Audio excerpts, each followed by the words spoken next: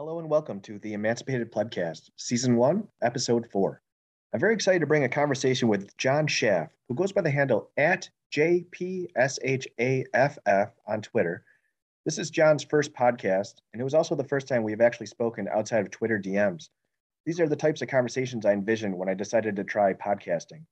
John has a ridiculous diversity of background experiences, which allow him to offer some unique perspectives. I really enjoyed today's discussion. I hope you do too. Allow myself to introduce myself. Cause I'm a toxic pleb, I don't play inflation. Oh, I'm a toxic pleb.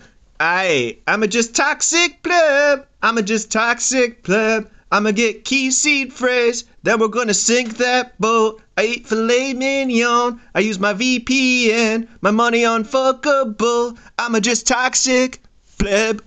All right, today we welcome John Schaff to the Emancipated Plebcast, and John has one of the more unique backgrounds on Bitcoin Twitter, and John and I have talked maybe for a little more than a year now.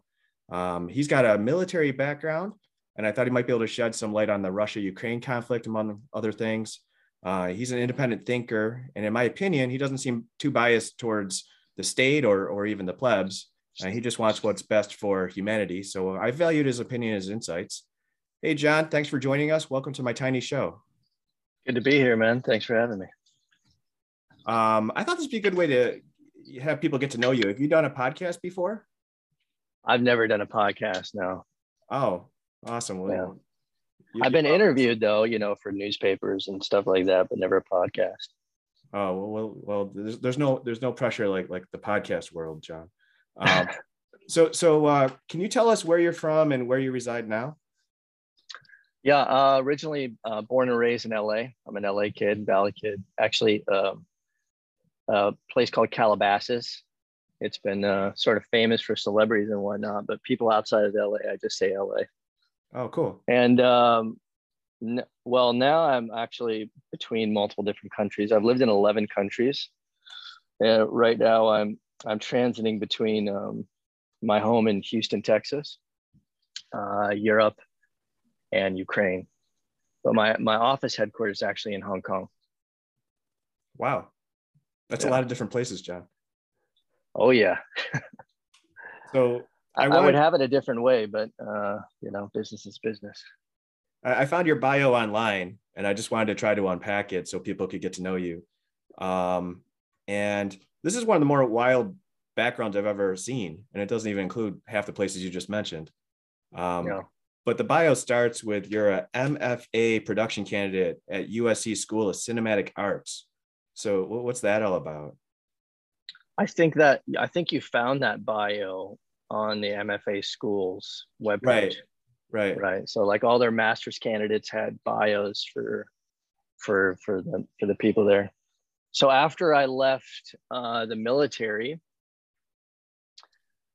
I wanted to take a new direction. Actually, the beginning of my life was all focused around being a congressman.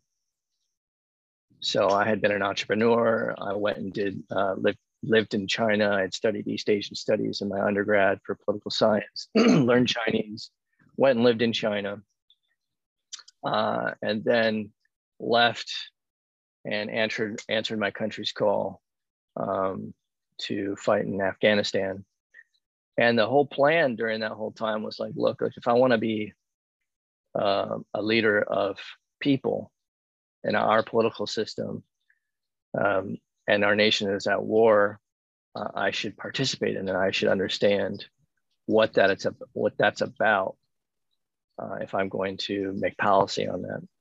But after seeing war in Afghanistan, after being through that process, my appetites on politics really changed. So I shifted over to media production, and that's what took me to USC. Okay. What years were you in China? Originally, I was there, 2000,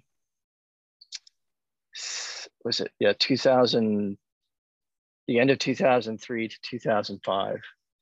Okay. And then I had been back, multiple times since then. And then I went back and I lived there and I started a business in China as well later. Okay. Yeah.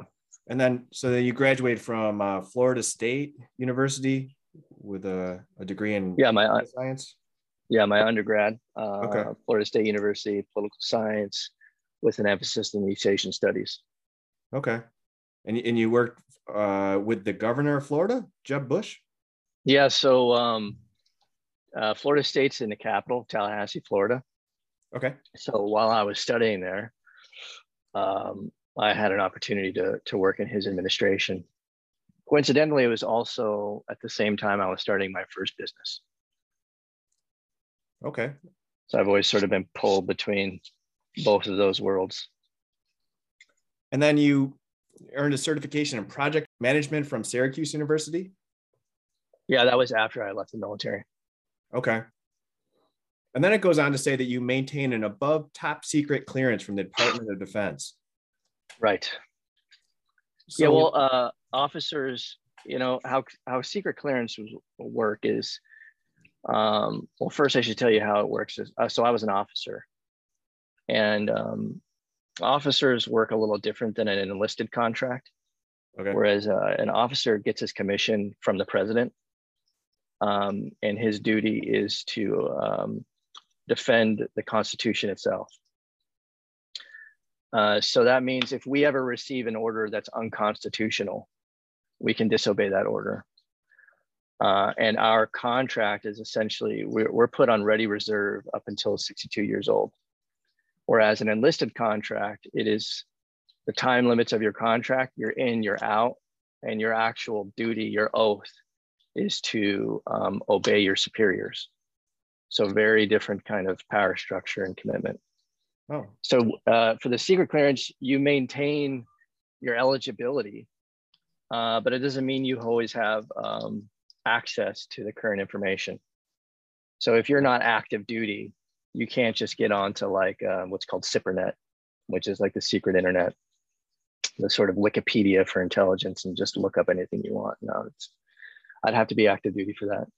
So I know you put some thought into this. Why would you come out on Twitter with like your name and talk about that? It's actually for my security. So I do business in many of the countries that are traditionally American adversaries, such as China or Russia, or, these places. And their intelligence communities they know everybody who's in the intelligence infrastructure for the United States, whether they're active now or active in the past. Okay. So it's not possible to hide that, and it's better to be open about that, so that people, don't think that I'm a spy. Okay. Not that I'll be able to convince them, but I just don't want to hide that, All right. Thank you. Yeah, I just wanted to ask that. Sure. So you were deployed to Afghanistan as a director of intelligence for Special Forces JISE. Right.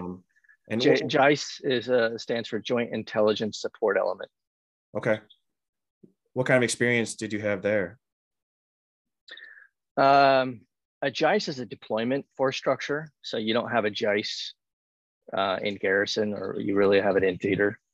And what a JISE does is it brings together various different intelligence disciplines, but more importantly, from various different forces. That's why it's called a joint force. So like I had people under my command from the Defense Intelligence Agency, people from the CIA, from the Air Force, from the Navy. So various contractors, just a whole mix of intelligence professionals in one JISE to support our Special Forces mission. Wow, that's some crazy experience. Yeah, it was interesting. And it says that you served with distinction, earning multiple awards in combat, including the Army Combat Action Badge. Right. So thank you for your service, sir. Thank you for saying so. And you advised in the areas of business and political economics at the national and international level for 15 years. And you serve as the creative director for the International Vijay Amritraj Foundation, serving charities in India. Yeah, that was in the past. That foundation still exists, but Okay. I'm no longer in that capacity with that foundation. Okay. And then in your free time, you became a 3rd degree Master Mason. Correct. Yeah, we just got to round out the conspiracy theories about me there, right? Okay. Yeah, that's a long process. You know, you enter. There's three levels of masonry. You enter as an amateur apprentice, and then you eventually make it up to master. Yeah, I mean that's a lot to unpack, and I feel like we haven't even talked about your Bitcoin stuff yet. Yeah. But how did you find Bitcoin? I mean, that's like a pretty cliche thing to ask, and do you want to divulge when you got into Bitcoin? Yeah, that's no problem. I'm very open book. I'm not, let's say, as security aware as a lot of Bitcoiners. God bless them. That's totally fine with me. So I first heard about Bitcoin very early, like in 2013. Well, I wouldn't say that's early, but early for most people. Sure. And I actually tried to get it, but it was just so sketchy back then. It was very difficult to get, you know, and I kept trying, but it wasn't a pressing issue for me. So finally I just gave up. I was like, I'm not going on Silk Road. I'm not doing any of these sketchy exchanges, which I regret, of course. Yeah. Well, at least you didn't do Mount Gox in 13. That would have been a bad time to do that one. Right. I think I actually tried to do Mount Gox, but it just seemed sketchy, which, you know, it was. Accurate. Yeah. Anyhow, so I really got into it in a full scale capacity in 2016 when I had left USC. So I left the military, went to USC Masters, then left USC and left that industry actually, because as I was looking at the business model in media, I realized everything was getting eaten by technology. And I have somewhat of a technology background at that time. My uncle was sort of a famous early hacker in the 80s. He earned, when he was 18 years old, or before he was even 18, he was doing parallel computing work for the US Army. Then he earned a full ride scholarship to Stanford, sponsored by Rocketdyne. So, and he taught me programming at an early age, but I never really picked it up as like something I wanted to do professionally. But so he was like an original cypherpunk. Original. I mean, he knows the guys, right? So, but it was not a thing for me like it was for him. It was always like a tool. But as I saw technology was disrupting every business industry, I was like, look, this is enough's enough. I need to retrain as a software architect. So that's when I came back to Bitcoin in a serious technical capacity in 2016. Okay. And can you tell us about Shaft Holdings? It looks like you have a surplus energy mining program, but also some wallet, payments, and gaming lines of business. Right. Well, Shaft Holdings is an entity that's only been around since 2017. Okay. And I use that as essentially a holding company to roll up all my other business endeavors under one roof. You know, as I moved away from some of my investments, like being actively involved with them, and being more active on the capital allocation side of investing, I put everything under that umbrella. Okay. How did Shaft Holdings end up with a Hong Kong address? So I was in China to solve a supply chain issue for one of the businesses I had, which was accessory manufacturing. So we became a certified MFI developer for Apple, and we were producing accessories. And there was a supply chain problem at that time, so I had to head out to China to solve it. And I realized how deep the problem actually was. And I was like, I'm not going to be able to solve this without spending some serious time here. So that's when I moved back to China. Also, coincidentally, when I got into Bitcoin mining in 2017, or is that 2016? Can't remember.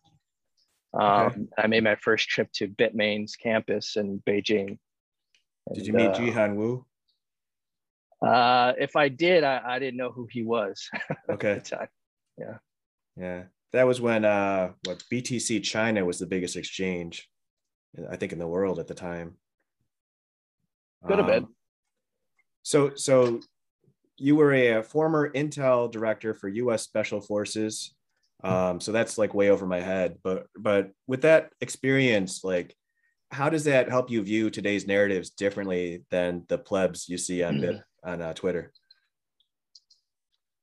Uh, what I observe generally on Twitter, and generally speaking, I think the Bitcoin plebs tend to be sort of on the right side of the spectrum if you had to force them there. Mm. More like, a very strong libertarian ideology amongst Bitcoiners, I think. And part of libertarianism is really about concepts on the justification around force.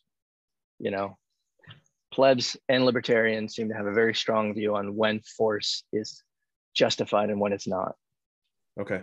And being involved in the use of force in defense and offense, I think it provides me a little bit more nuanced perspective on maybe when it is actually necessary for the greater good. Yeah.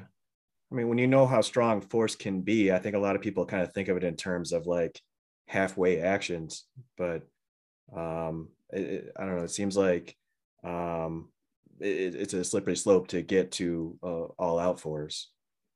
Well, I'll tell you a story. So there's a big day in every young intelligence officer's life where you finally receive your clearance and you get access to the SIPRNet, right?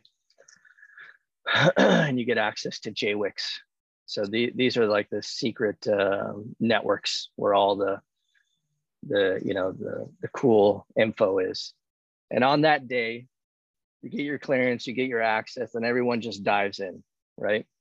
And it's really just an ocean of information. It truly is like the Wikipedia of the intelligence community. And you have access not just to like Army intelligence information, but DoD wide. You have access to Department of State, overlap information, and you have access to a lot. And on that first day, I'll never forget one of the first things that popped up to me. It was cartel intelligence on the border. And I watched this woman peel the skin off of her victims alive. Right? Sounds horrifying. Yeah. Now that was just my first entry into really seeing the other side of America's adversaries. And you can say definitely the cartels are among America's top adversaries domestically for sure. And as I continued down the intelligence rabbit hole, you learn things, just how bad it really is out there. And then when I went out and experienced it, firsthand, and you just have access to the things that our adversaries are actively trying to do to us on a daily basis. And it really changes your perspective on the kind of actions that are necessary on our end. America thinks the use of force is like a slap now. Unfortunately, in some cases, but also, it's not a bad thing to err on the side of caution, but it gets to a point where actually appeasement, like I've said on Twitter, appeasement becomes escalation at a certain point. So what are most people missing about the Russia-Ukraine story? I know you've got some strong feelings on this. Yeah. Well, I don't claim to be an expert. I would say that my expertise is more in China and Asia. But I do have, I would call myself a well-read, interested observer on the Russia situation. I've also done business in Russia. I have a business in Ukraine. I know the people. I know the players. So, but politically, I would say this. Really, for me, the situation comes down to this story that began in 1992, that went to 1994 and ended with the Budapest Memorandum. And the story goes like this. In 1992, the senior Bush administration created a policy of denuclearization of Ukraine. And George Bush Sr., along with his Secretary of State, James Baker, really pushed Ukraine hard to denuclearize through what was called the Lisbon Protocol. And the president of Ukraine at that time, a guy named Kravchuk, if I'm pronouncing his name properly, I'm probably not. It was a hard no for him. He rejected it out hand. And the reason why he rejected it is really important to today. In 1993, when Clinton came into office, he told Clinton, look, The reason why we won't denuclearize is because the second we do that, Russia is going to use the ethnic Russian minorities in Ukraine. And he specifically detailed Donetsk, which is one of these hot button regions for today's problems. And he said they're going to use Donetsk to split Ukraine and then enact a policy of dismemberment, which is exactly what's happening now.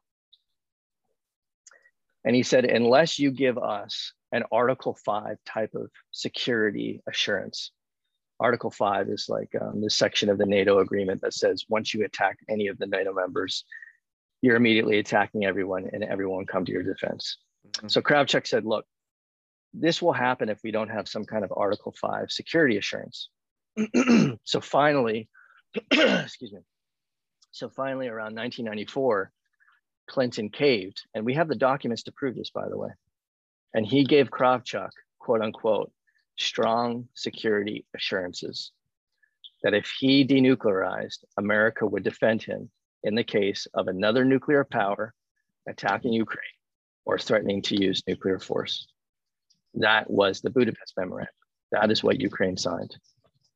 So it's kind of on us for putting pressure on them to denuclearize? Correct. And then we agree. They said, look, if we denuclearize, they predicted exactly this would happen. Mm-hmm. And so we said, we provided them strong security assurances and a legal framework in the Budapest Memorandum, which Russia signed. So if that were the case, and maybe the answer is obvious, why wasn't Ukraine a part of NATO? NATO has various different criteria for membership. For example, your entire territory must be uncontested. You can't have some kind of ongoing war or ongoing territorial disputes in order to join. Because if you do that, then it's essentially it's creating a problem for NATO already in advance, right? Now you can say there have been exceptions in the past, and there have been, but that's one of the primary reasons why they weren't accepted into NATO, along with other things.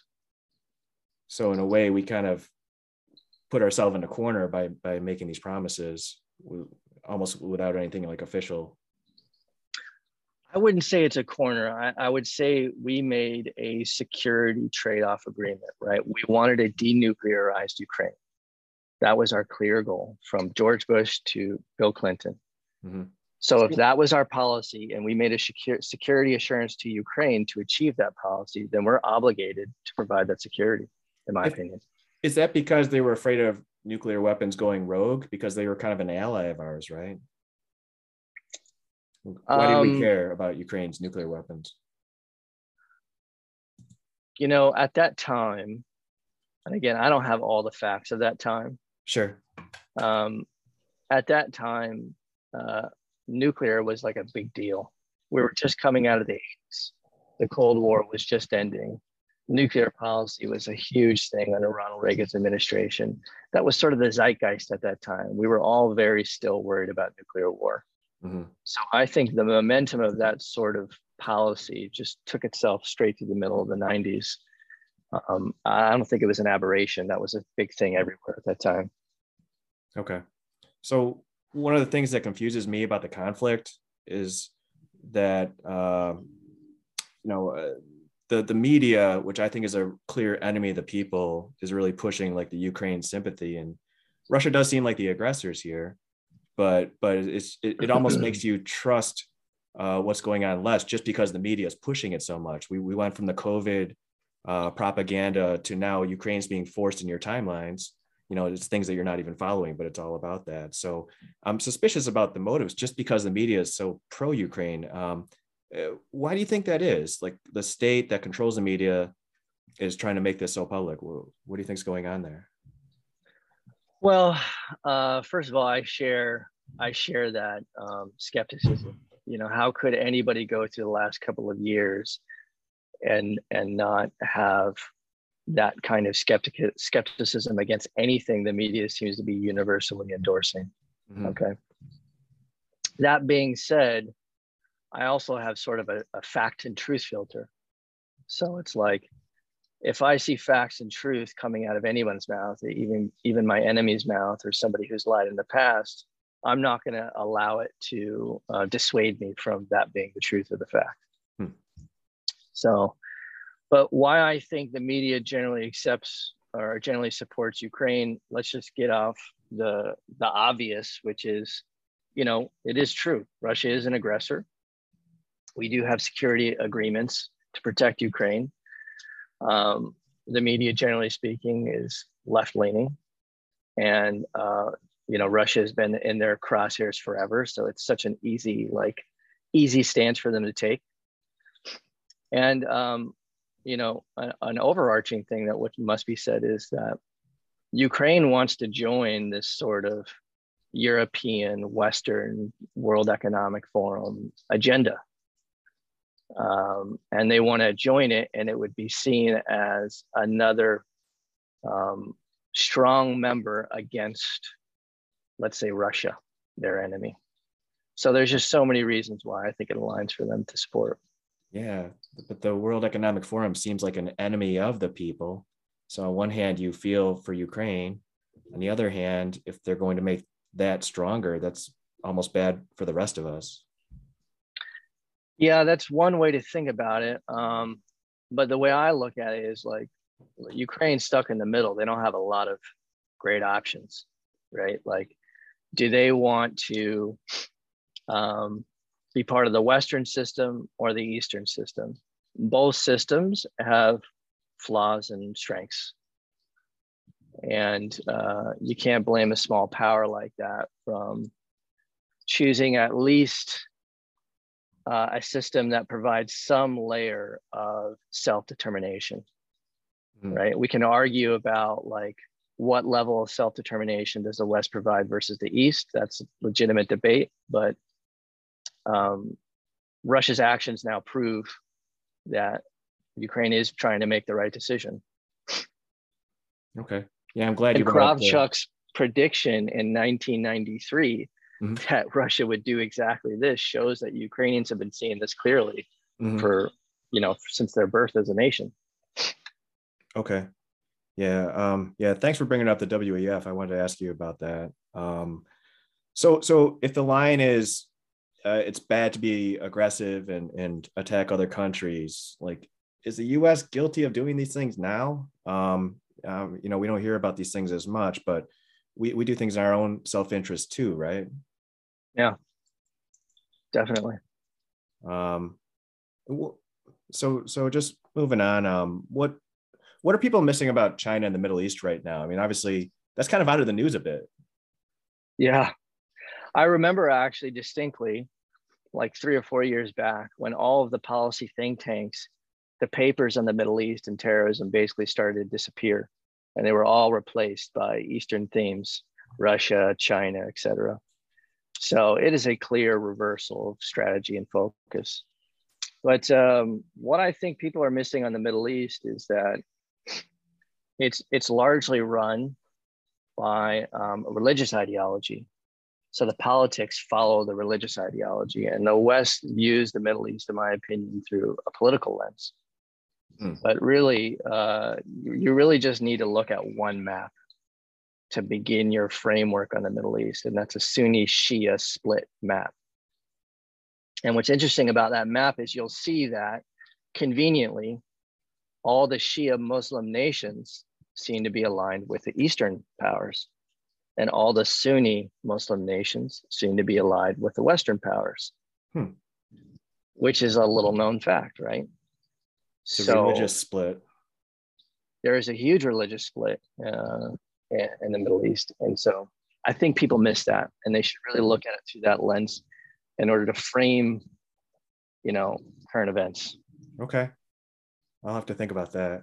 My wife's from the Middle East. I've got to I've got to learn about it some more. Oh yeah, which country? Iran. Oh, okay, yeah, it's a Shia. That's a Shia country. Okay. Yeah. See, I didn't even know that. I should know these things. But I mean, she loves it here. She felt not very free there, so she loves America, and you know, she's very pro. She's a physician at the VA hospital. She works with the vets. Oh, great. Yeah, but I mean, you know, I complain about things around here a lot more than she does because I think she appreciates it more. Yeah, it's always interesting how the first and second generation of immigrants seem to be more patriotic or a little bit more right wing than their subsequent generations. Yeah, because they have that experience. For sure. Can the U.S. still afford to be like the world police when so many players have nuclear weapons? Like, is it not reasonable to think that if we enter armed conflict with superpowers, that it might escalate?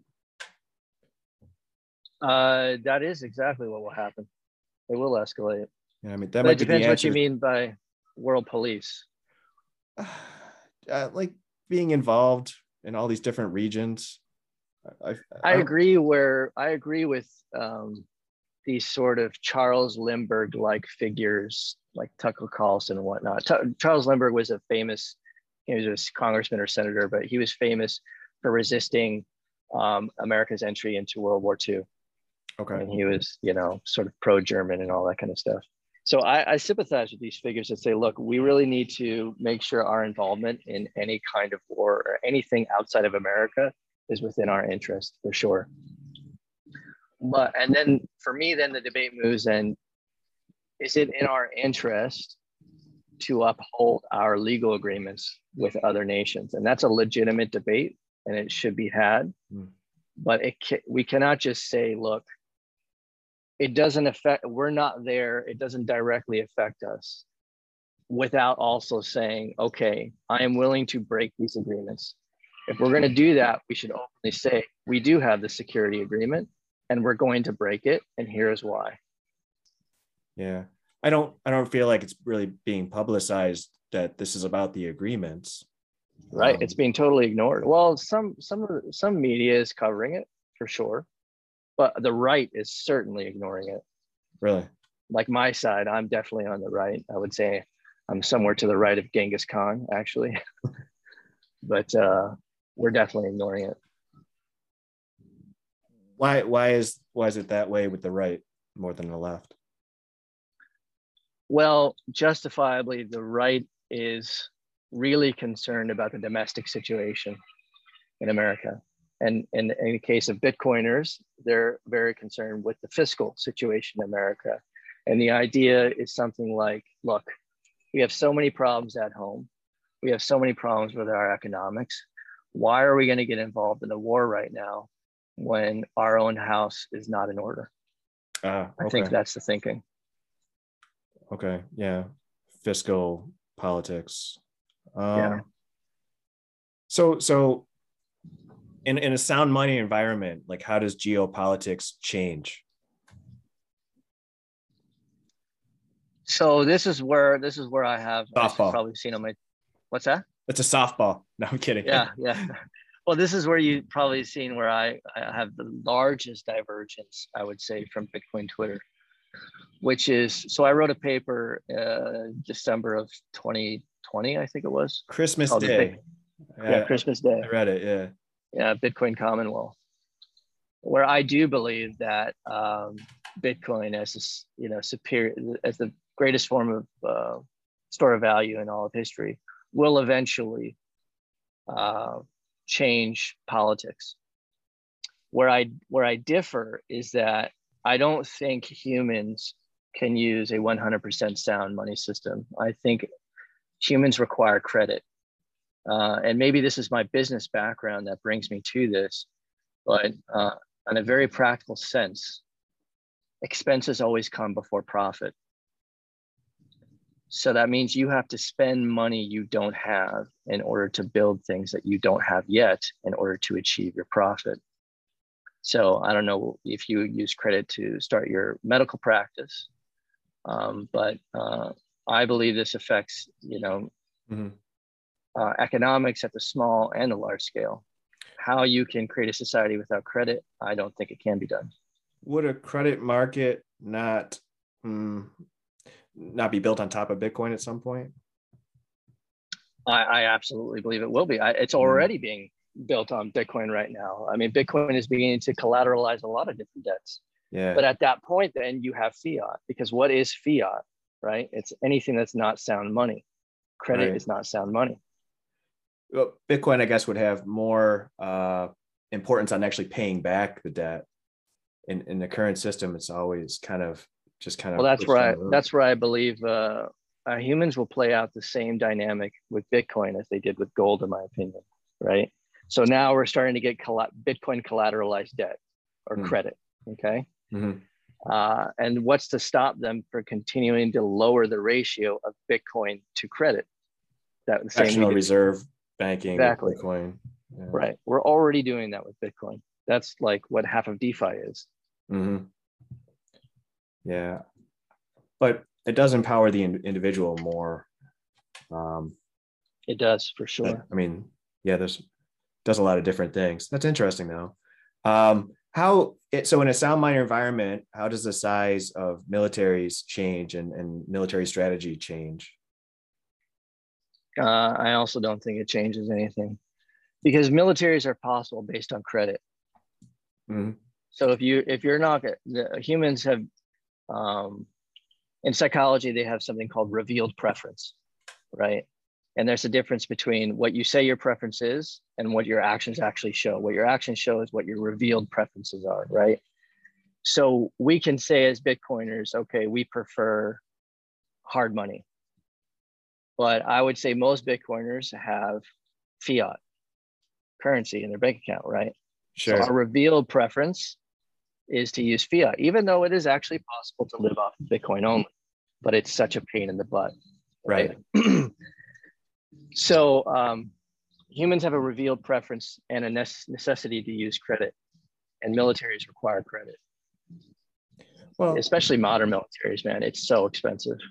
I didn't follow the Get on Zero crowd. I mean, it's a pain because the rails really aren't there yet. It's a baby, industry, and if they have credit cards and apps that work just the same, then it would be just the same using it, but it's not there. Right. I think it will be there. I think the rails will be there for sure. And I think even when the rails are there, people will still use credit. Yeah. Well, it's we're incentivized for that high time preference, right? We want to get stuff now. Exactly. So if it's there, we'll use it. Right. Where I think Bitcoin really shines is that it makes it possible for a smaller group of people. I'm not talking about these mega states like the United States or, Russia or whatever, or a smaller group of people to manage their economics and their current account balance using a hard money and minimal credit. That for the first time is possible using Bitcoin's protocol. That's never been possible before. Yeah. Well, in a deflationary environment, they wouldn't have to start with a lot. That was part of, I think, your argument in that Commonwealth paper. Right. Was that kind of a precursor to the Citadel idea? Like, had people been talking about the Citadel idea at the time? Actually, where I got that idea is I wrote that paper when I was in Ecuador. Coincidentally, that was actually around the same time that, what's the founder's name of Strike? Jack Mallers. Mallers, yeah. He was in El Salvador, and I didn't even know who he was at that time, but we were actually both doing sort of the same thing. I was in Ecuador trying to study how a poor society could potentially use wallet software. You asked me about my wallet software, but I was in Ecuador studying that. And when I began to talk to farmers and the people who would use a hard money and just asking them practically questions like, how would you start this business using Bitcoin? How would you do this? How would you do that? That is when I realized there's no escaping credit. I had a hard time following Jack Mallers after he was hugging Pedro all shirtless. It's a big club and I'm not in it. Yeah. I want to hug Pedro shirtless too. So I was reading that you're involved in asset management. So how does your strategy differ from like traditional financial advisors? How does our strategy? I wouldn't imagine that your asset management has something to do with Bitcoin. Yes. I wouldn't say our strategy differs, but I would say our approach does. So like, I would put bad asset managers look at look at financial, or look at investing as in the terms of financial products and the kind of yield and fees that those financial products can generate for themselves and their clients. I think good asset managers invest and think in terms of risk in relation to time horizons. And so I would put ourselves in that second category. And then where the art comes in is how you judge risk. That's where the art comes in. And so we have a very specific way of looking at risk through the terms of the pricing of demand.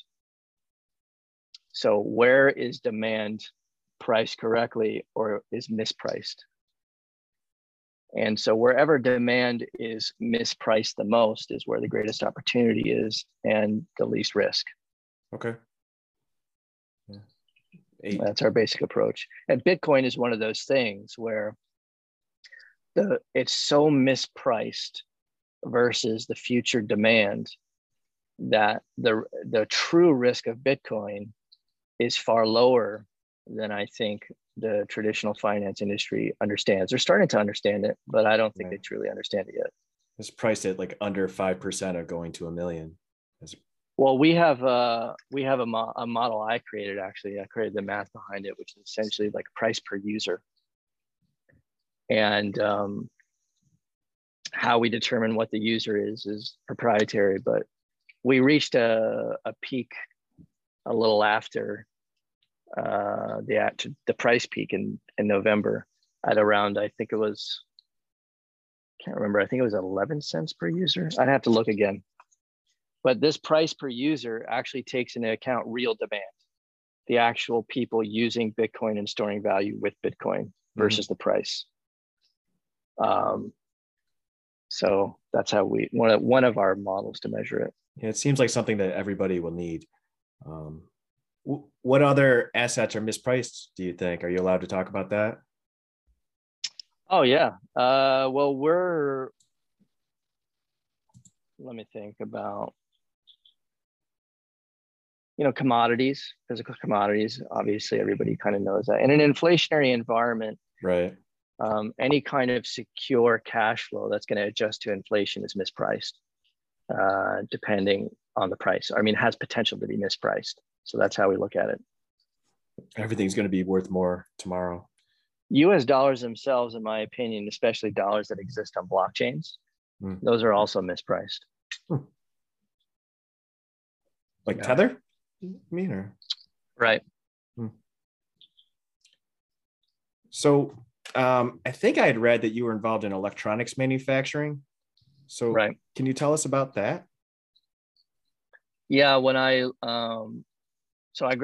left the military at the same time as one of my good buddies who I was in intelligence school with, and I went to the #1 film school in the world, USC, and then he went to the #1 business school in the world, Harvard Business, and we both left around the same time, and we caught back up. And this is when I was retraining as a software architect. And he said, "Hey," he went to Amazon after business school, and he's like, "Hey, man, I think Apple is going to deprecate the auxiliary jack from the new iPhone.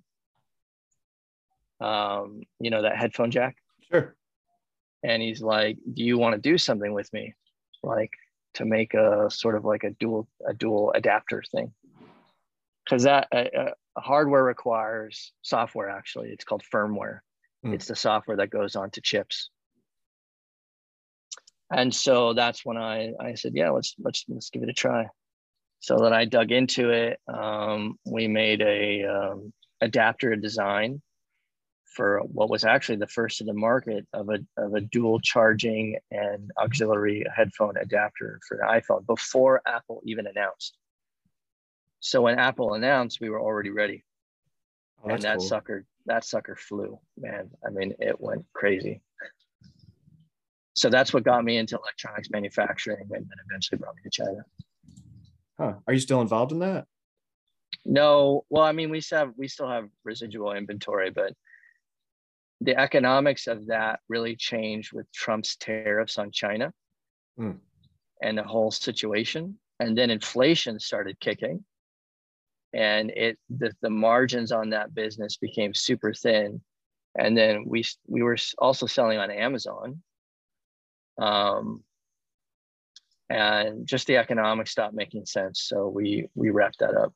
Okay. Yeah, I think the deals keep changing, so what worked yesterday doesn't necessarily keep working. Right. So what's Bitcoin mining like for you these days? Funny enough, actually, we just had one of the best deals offers to us. And like, Chef would have probably made like at least 50 million on this deal. We were just offered like almost a gigawatts worth of S19 miners out of Russia at a price of, and only miners will understand how ridiculous this price is, right, at a price of $350 to $400 per miner, because these Russian miners are, or I'll put it like this, Russian energy providers right now are in a bad situation for dollars. Of course, I didn't take it because of my political and ideological standpoints on what's happening. Wow. But that's the state of our relate. I mean, we run hash power. We run quite a bit of hash power. That's what actually took me to Ukraine. And we had actually a memorandum of understanding with Ukraine's state nuclear agency, a company called Energoatom. It's a SOE, state-owned enterprise, before this whole war broke out. And those deals were ongoing, but that obviously can't go forward now. So we still mine, but we're not expanding anything. And what we're looking at right now is just a massive introduction of new hash. It's just exploding. And with new hash providers like Intel and whatnot, I mean, it's just going to continue to explode. So it's really a game of scale. Did you do well when China banned it and then hash rate went down in general? Yeah, well, anyone who had miners on did well. I mean, your profits, double, tripled. Mm-hmm. We never mined in China. I never mined in China because I knew the political situation there. If energy companies are hurting for cash inflow, why don't they just mine themselves? Probably because they have a difficult time converting the Bitcoin to dollars. What they need is dollars. The Bitcoin itself is not necessarily going to help them if they can't convert it. And that's the whole game I've been posting about convertibility for like years. But if and when they're able to go on a Bitcoin standard, then there's really nothing holding them back. Who, Russia? Anybody, any energy company that's hurting. The energy companies that I've dealt with around the world, it doesn't matter how many miners they support, they're not ideologically aligned with Bitcoin. They really don't care less, Yeah. They don't see it. If you're getting state support, you don't want to risk that. They want cash.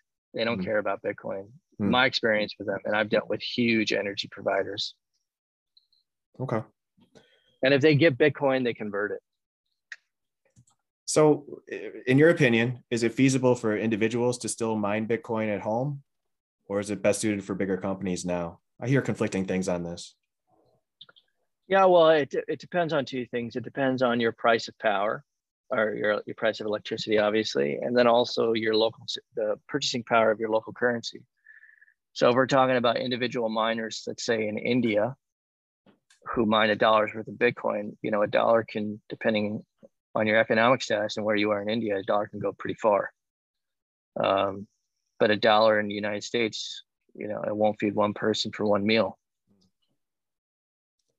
So I think the window is generally closing, if it's not already closed, to be honest. I went to a local lacrosse match on Saturday with my daughter, and we went to the concession stand and we got 2 hot pretzels. They were more like warm pretzels, 1 beer and 1 water, and it cost 32 something plus tip. Dear Lord. It was insane. I was just laughing. I remember some story about the Costco CEO. Some one of his managers or something suggested to raise the price of their hot dog or whatever, and the guy was like, "I will kill you," right? Because like that price is, you just can't get those prices anymore for food. Yeah, I don't think people are even seeing this coming. But so Yeah. so on my podcast, you know, my you're my fourth guest, and I have a bugging out theme that I try to hit on with everybody. Okay. So as somebody with a military background, you're especially interesting for this. Can you give us some bugging out tips?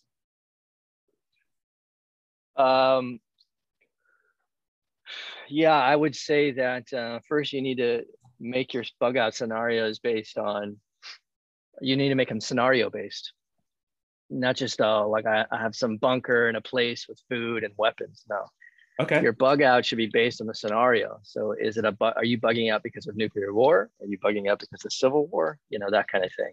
All Because right. you're going to prepare for those very differently. Yeah, That would be my first tip. it's interesting. So yeah, thanks. So do you think that, like, you know, a lot of Bitcoiners like, oh, I'm going to buy a bunch of guns or whatever, but do you think that people should be preparing to go to combat, or would they be better off focusing on fixing the money that might limit unlimited funds in terms of being able to control them? Yeah, I would put it more towards on the latter option. I think people should really focus on strengthening their own balance sheet, strengthening their own community, strengthening their resilience, because I don't see that people can win armed conflicts against state militaries in the modern day. Right. Back in the day, sure, not today. Yeah, I think we need to be focused on those kinds of things too. So philosophy, what does Bitcoin mean to you? And honestly, if somebody asked me this, I just get stuck because I just go off in so many different directions. I could spend a whole day and not get the answer right. But what do you think? Sure. I actually don't. I would say if I had to portion out my views on Bitcoin, I would say it's 90% practical, practical, thinking, and then like maybe 10% philosophical thoughts. The 10% philosophical thoughts, I would say, Bitcoin represents the very first time that even a small group of people can manage their own money supply, which has always been impossible because small groups of people cannot institute technology that will prevent forgery and double spending and all that kind of stuff. Okay. Right. So if you want to form a society, you actually now can do it around a hard form of money. It's a tool that can strengthen a small community. Right. Never been possible before. Okay. Very cool. The practicality side of it is I put it in a hierarchy of importance of technology. So I don't put it above the microchip because Bitcoin cannot exist without the microchip.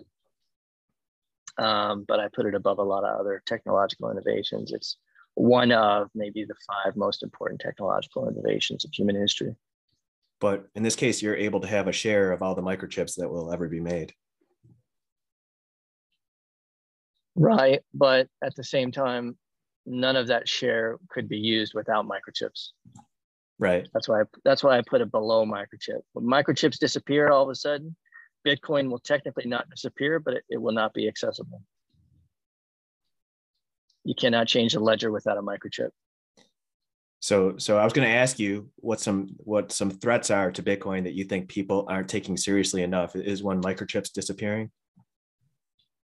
No, I think the window for technological threats is closing fast if it's not already closed.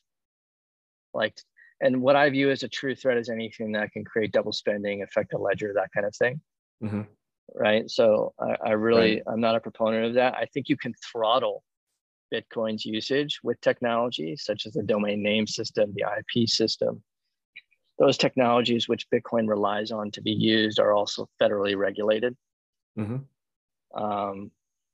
But the things I think people are starting to catch on is convertibility, right? Because if it's Bitcoin, but it's KYC Bitcoin, right? Is it, like how useful is that for some of the for some of the protection that we want Bitcoin for. Right. If you're liable to report everything and it's a risk every time you use it, then that's not so great.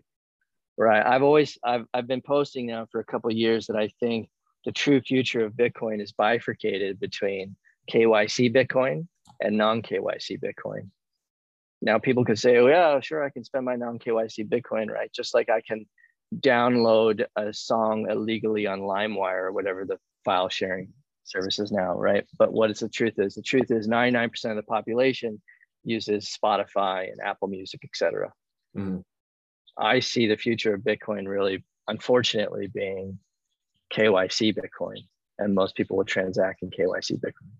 Yeah, I think there's a threat that people don't talk about where if all the exchanges and things blacklist the mixed Bitcoin and make, I think that it's possible that they'll make it hard to use. And a lot of the people I listen to on podcasts, I don't think really appreciate that part of it. Yeah. I mean, obviously, I'm prepared for it. You're prepared for it. A lot of the plebes are prepared for it. But, we are a very tiny minority, in my opinion. Yeah. Hopefully those kinds of bad actors that do support those kinds of systems will get, kind of cut out of the market. I know there was some backlash on, for example, was it Wasabi recently? Right. Or something like that, blacklisting addresses. So hopefully the market will continue to be dictated by people that know what's going on. Now, I see our future basically defined by the politics of the current COVID generation. These kids that we've just masked up for like 2 years and abused and all these have no political agency yet. When they grow older and they have the political agency and the memories of what's happened to them during these 2 years, they're going to remake the world in a way we cannot even imagine. Yeah, hopefully in a good way. I like to tell my daughter that all this stuff has not really been normal. So don't think that this is the way things are supposed to be. Right. What are some bullish narratives for Bitcoin that you think are not priced in yet? Collateralization, like we were talking about before with credit. I think Bitcoin is rapidly becoming a tier 1 Basel III type collateral asset that's going to make its way into like thousands of financial products at the same level that US Treasury bonds do. Cool.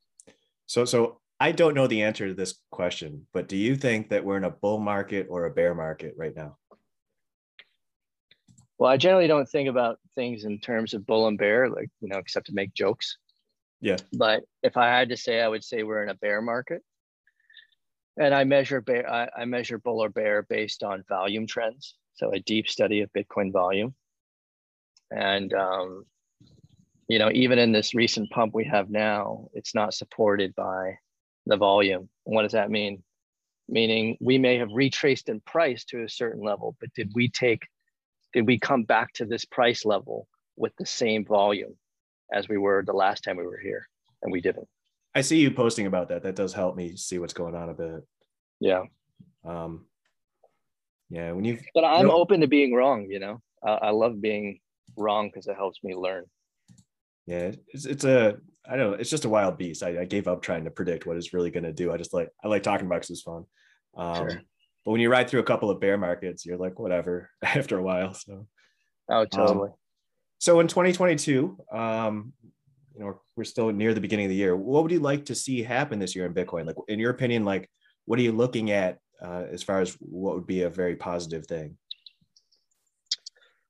I think 2022 has been probably the most bullish, weirdly, even though the price hasn't really followed. 2022 has been the most bullish year for Bitcoin, I think, in its history. I mean, if you want to talk about the events, and again, like I said, my philosophy as an investor centers around demand.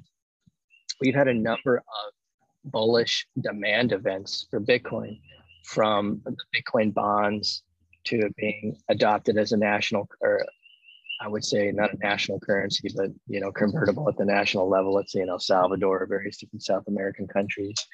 the most recent regulations that were released were not bearish. They seem to give Bitcoin a true path to legality.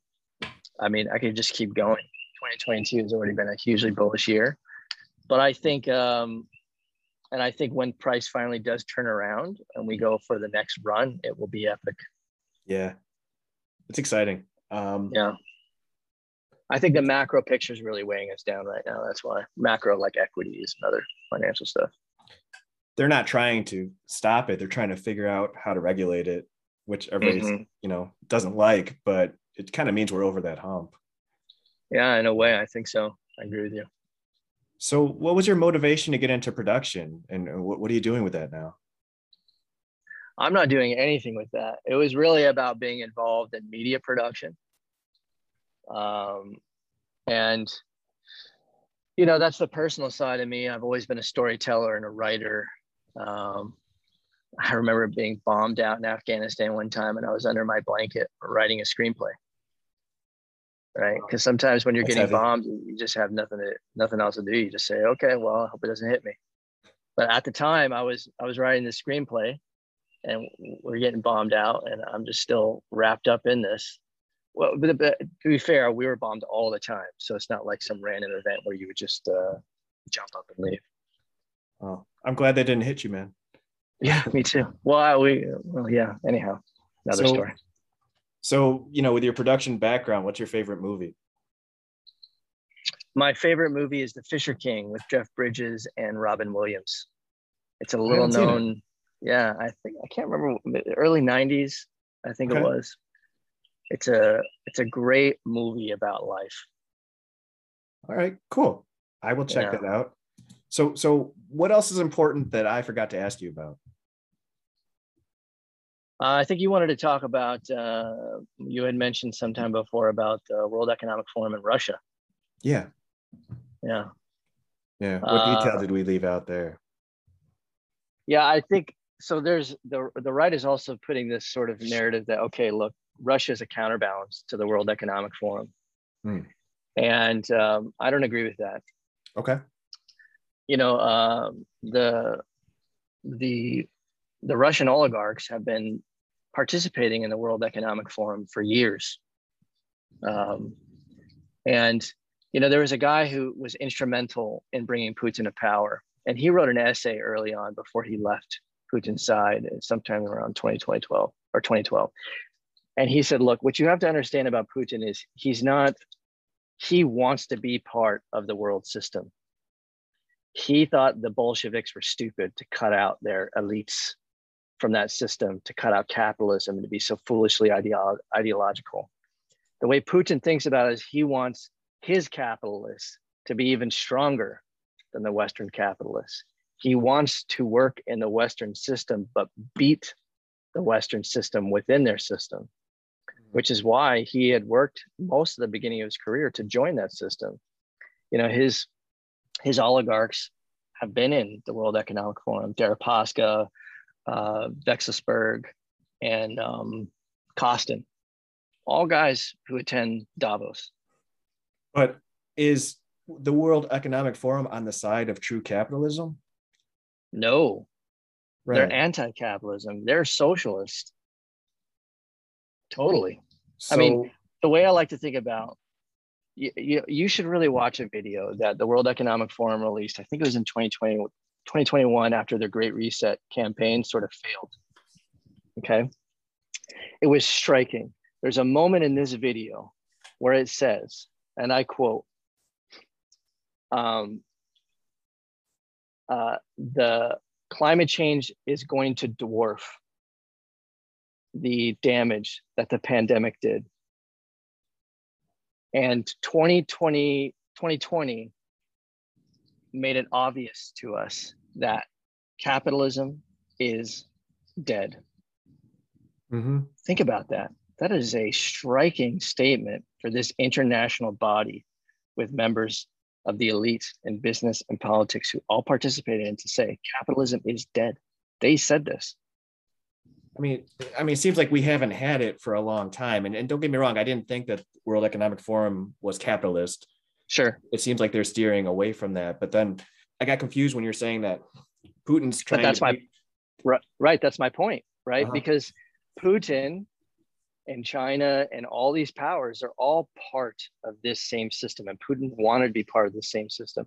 I mean, what is part of this new religiosity that's coming out of the World Economic Forum? Climate change. Climate change is like the center of this new religion. Well, guess who's been funding climate change groups in the West? Russia. Did you know that? No. Yeah, Russia's been funding climate change NGOs in the West. They're a part of this climate change ideology. They're part of this forum. If the WEF is on all sides, then we're all kind of in trouble no matter who wins these battles. That is my point. That is my point. Yes, absolutely. So what's going to happen if Putin, let's say, you know, I wrote that paper of how I thought this conflict was going to end right when it started.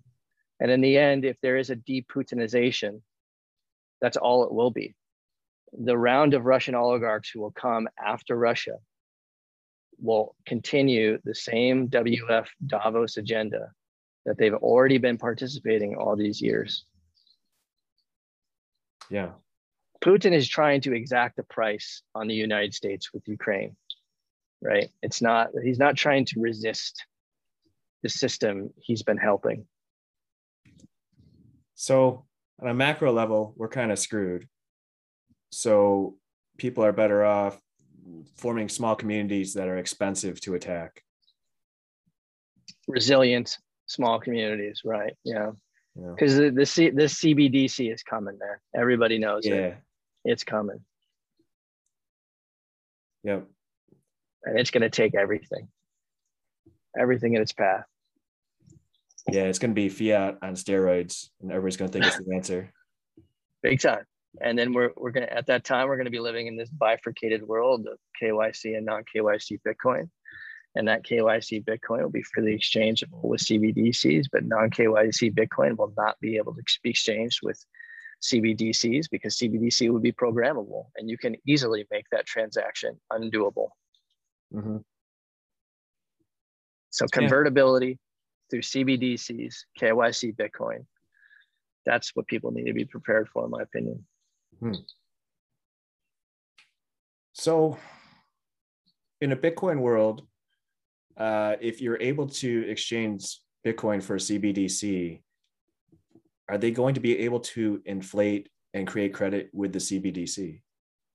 Yeah. They're totally separate systems. I mean, that Bitcoin's not going to prevent them from creating MMT. But there's going to be an exchange rate, though. Yeah. It's going to be tough for them to say, oh, well, we can trade your Bitcoin for 100 CBDC now. Well, Bitcoin's going to be worth a lot. I'm not saying it's going to, I mean, you could say Bitcoin's going to hyperinflate, I guess, in a way. It's going to be hugely valuable, but it's not going to stop them from creating, more credit. Well, it's going to be ugly. Yeah, but I'm definitely not a doom and gloom guy. Like, I may sound like that on Twitter because I use Twitter really to talk about, problems more than I use it to talk about what's going right. But I'm a very optimistic person, and I think I plan optimistically, and and I should also say we have never talked about God on this podcast, but really for me, I'm a God-centered person, and that's what guides all my thinking and my actions, and my belief in Jesus Christ. Yeah, I'm sorry I didn't bring that up. I know that's something that no, that's okay. About. Yeah. So John Schaff is positive about the where we're going. Yeah, I think it's positive and negatives, but I think we have control over only two things: our attitude and our effort. And I think whoever we touch, we should make better. Anything we touch, we can make better, and that is within our control. It doesn't matter if the world is falling apart, what mayhem is happening, war is happening. Every single day, whoever you touch, you can bring something positive to them, and that's your true life, right? Like, that's our actual experiences, regardless of what the history books said was happening around us at that moment. Cool. Well, I really appreciate you meeting with me. It's nice to finally catch up with you. I've meant to do it for a while. Yes, sir. Should I use Frito as your? I don't want to dox you. Yeah, I'm just in public, but yeah. Yeah. Okay. Sure. All right, Frito. All right. Thank you, sir. You have a great day, and hopefully we can keep in touch. Yes, sir. Have a good one.